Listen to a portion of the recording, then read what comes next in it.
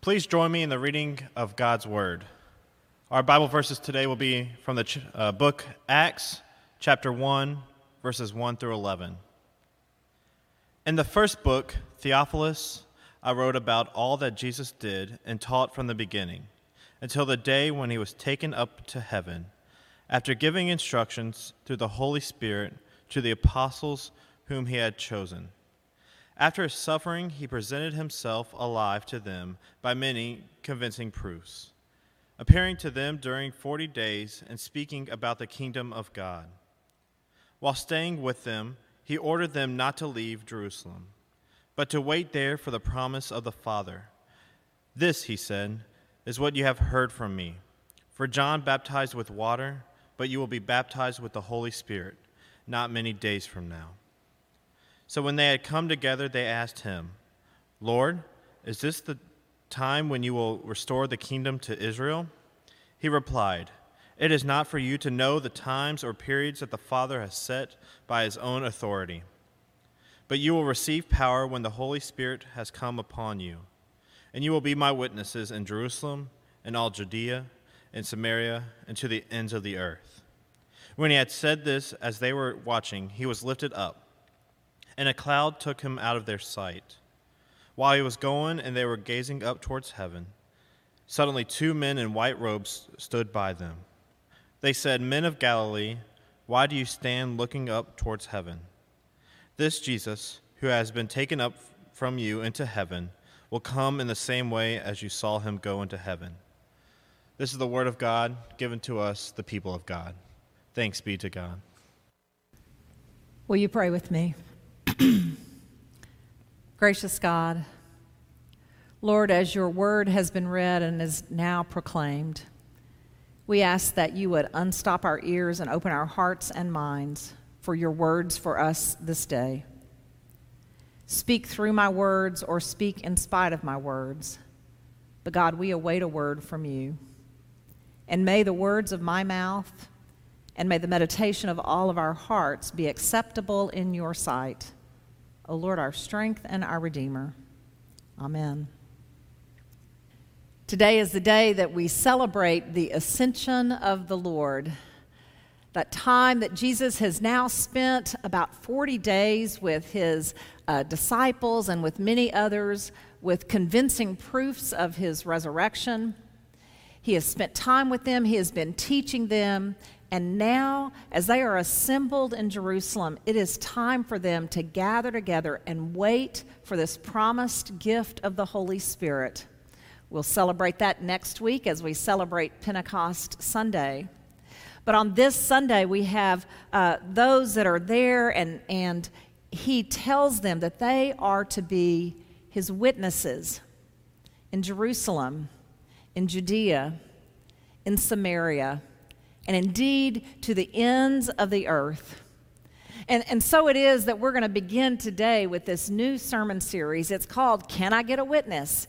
And it's based on the thought that in the book of Acts, there are so many witnesses to the power of Jesus, the resurrected Jesus, the power of the Holy Spirit, as the power of God's word through Jesus Christ becomes known through the early church. We'll celebrate the birthday of the church next week, but the whole book of Acts is all about the movement of the Holy Spirit, and now what happens. And so I invite you during this 6-week series that you read for yourself the book of Acts. It's the second half to the book of Luke, the Gospel of Luke. The same author wrote both the Gospel of Luke to deal with the time Jesus was here and the Acts of the Apostles, better named probably the Acts of the Holy Spirit, to deal with the growing church. As you read the book of Acts, I invite you to look for yourself in that story, to see how it is that you are called to be a witness. And how is it that we as a church are called to be a witness? So there's your homework for the next several weeks, to read the book of Acts and read it looking for those moments. And so as we begin this series, the question is, what is it that a witness to Jesus Christ looks like? What does it look like for someone to claim to be a follower of Jesus and to witness to his power in their own life? First of all, of course, you can't be a witness to someone you don't know. And so someone who is a witness to Jesus Christ is someone who has met Jesus and who has said yes to his offer of life in his name. We're told in 2 Corinthians 5:17 that anyone who is in Christ is a new creation. And so we know that things have become new, so that when we're a witness for Christ, we have become new in Jesus Christ. Someone who is a witness to Christ is someone who knows about Christ, who desires to learn more. And so we read, especially from the Gospels, to see what it is that Jesus loved, to see who it is that Jesus paid attention to, knowing that as his followers, those are the things that we love, and those are the people that we also pay attention to him. We base our lives on the teachings of Jesus. A witness to Jesus is also someone who stays close to Jesus. My favorite scripture that talks about that is in John chapter 15, the whole chapter that talks about the vine and the branches. I'm the vine, you are the branches. You can't accomplish anything except through me. And so it is that when we are witnesses to Jesus, we stay attached to that vine, and we know where we draw our strength. And that we know that we are commanded to love one another. And then we find out here in the book of Acts that you will receive power when the Holy Spirit comes.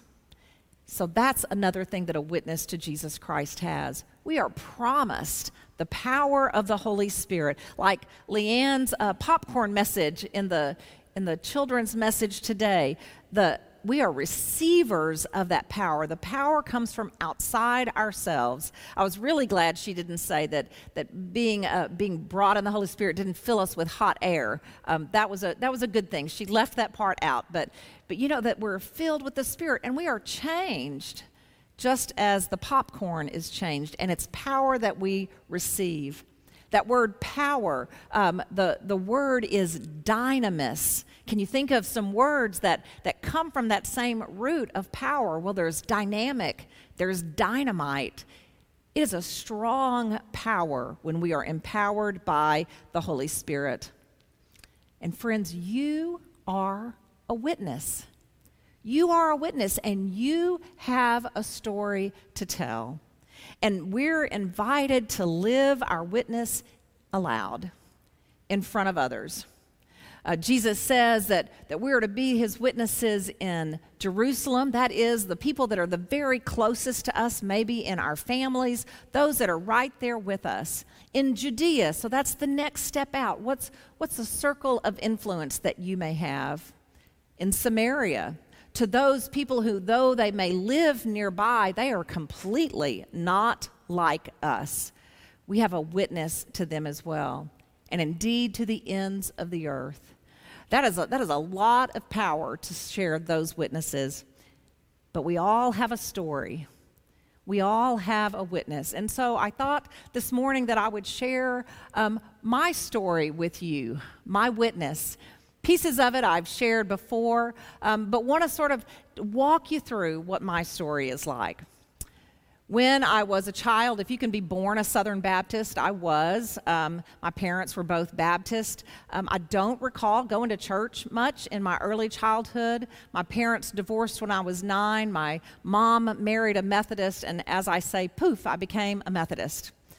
And so at age 12, I went through confirmation and was baptized and confirmed in the faith and made my vows to serve Jesus Christ at the age of 12. The following summer, when I was 13, I had gone to West Texas to visit my dad, and while I was there, I went with my grandparents to their little Baptist church. And at an altar call at that church, I just felt drawn to come to the altar. And it was at that moment that I actually felt in my heart what I had already professed with my mouth. And it was a life-changing time for me. It was a good thing that the timing of that was great for me, because during that same summer when I was 13 and often visiting my dad, two things of note happened. One is I was diagnosed with scoliosis, an S-shaped curve in the spine. And my dad took me to an orthopedic surgeon who put me in a body brace that went from chin to hips that I was to wear 24 hours a day until I quit growing. So it could be a year, could be 2 years. And that was what I went back home to my mom's house in. The second thing of note that happened that same summer is that my parents moved from Beaumont to Katy. And so I came back wearing this contraption, starting in the 8th grade in junior high, to a school that I knew no one and no one knew me, and I had this really big contraption on. All the makings of what could have been a horrible time in junior high. But I'd had this experience that summer, and I was on fire with love for Christ. The church there took me in. The youth there were like family to me. There were even some older kids that somehow let me come into a Bible study.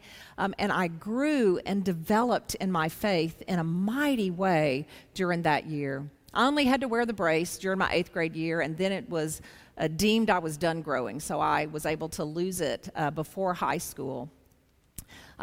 And my devotion and fun in being a Christ follower was solidified through high school. And so I was active in the church, and there came to be in Katy a group called Youth for Christ Campus Life about my junior year. And so then I started in that parachurch organization as well and enjoyed that tremendously. I went away after high school to Houston Baptist University to begin a degree in nursing. And when I first went there, I was a volunteer as well for Youth for Christ Campus Life. I was a counselor, and so was working with other high school kids and still just so excited about my relationship with God. I was one of those people in those days that would go with the other counselors and take tracks to downtown Houston. Yeah, I was one of those who was so excited that I did that. Then I went on through college and I graduated and became a psychiatric nurse. And then I fell into what I not so fondly call the vast spiritual wasteland of young adulthood. During that time, I believe I checked off just about everything on my I will never do this list as I lived as a young adult. And of course, it wasn't that God had moved, but I didn't have an interest in attending church on any regular basis because I knew I was living a life that would not be pleasing to God, so the best way to avoid that is just to not go to church. And so I went through a number of years of that. During that time, I got married. I had a couple of children, moved to Corpus Christi, and it was there through actually the pastor's wife was a psychiatric nurse as well. She invited us to come to church, and we began at Asbury United Methodist Church in Corpus Christi. During my time there, as I began regular church attendance, I think small children sort of drive you to that. Those who've had that experience when you've got children and you're responsible for a young life, suddenly, oh, church is one of those things that's important.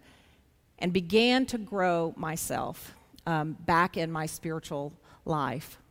I went through Disciple Bible Study, which is a transformative time, and then through Disciple 2.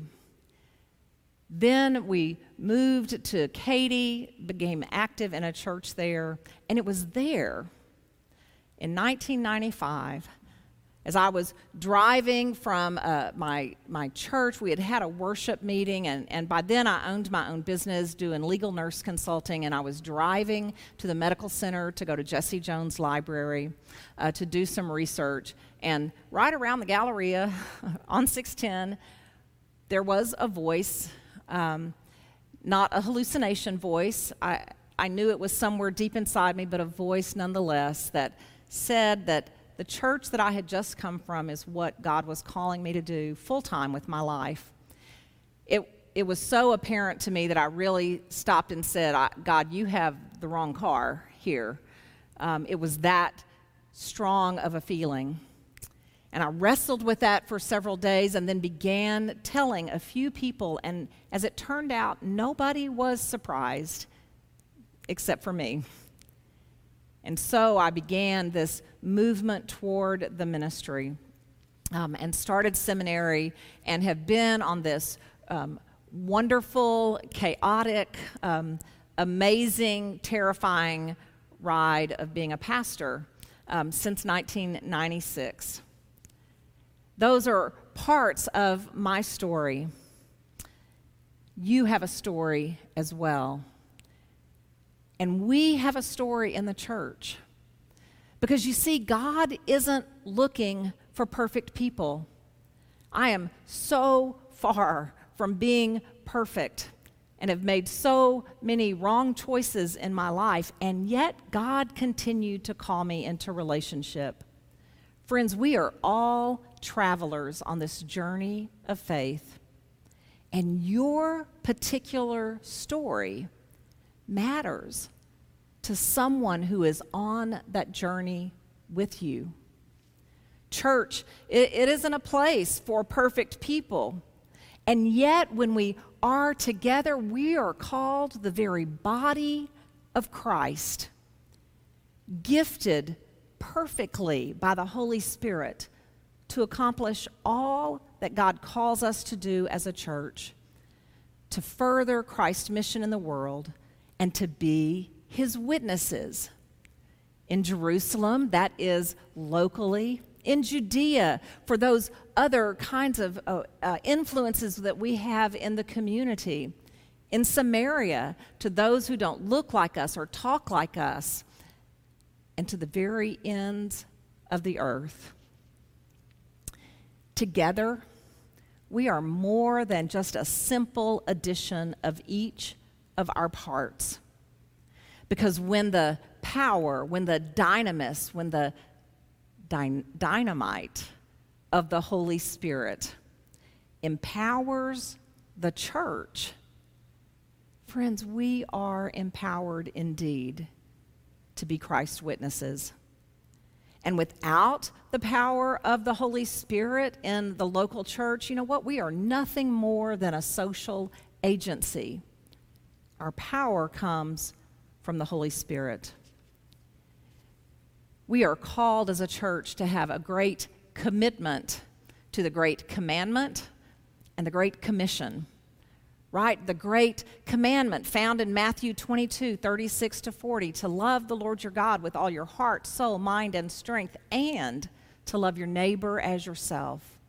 And we are called to the Great Commission to go into all the world, to make disciples of Jesus Christ, to baptize in his name, and to remember that he is with us always to the end of the age.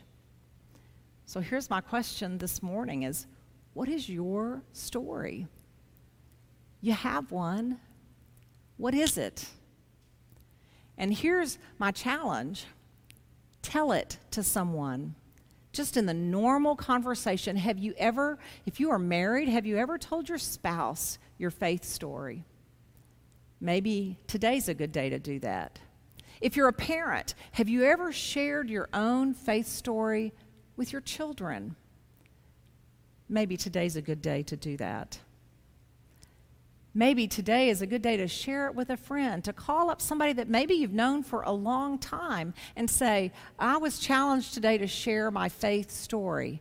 Share it. Tell your witness. It gets easier. You too have a story, and we collectively have a story here at Atascocita United Methodist Church. And through the dynamite power of the Holy Spirit, we are the church, the body of Christ, empowered to be Christ's presence here in the world, in Jerusalem and Judea and Samaria and to the ends of the earth. Can I get a witness? Will you pray with me? Holy God, Lord, we thank you for the witnesses of those who've gone before us, who have been brave enough to share their stories of faith, their struggles, their worries, their triumphs. We thank you that you have given each of us a unique story. God, empower us by the power of your Holy Spirit to share our story with someone, and as we do so, to feel your power at work within us. We pray this in Christ's name. Amen.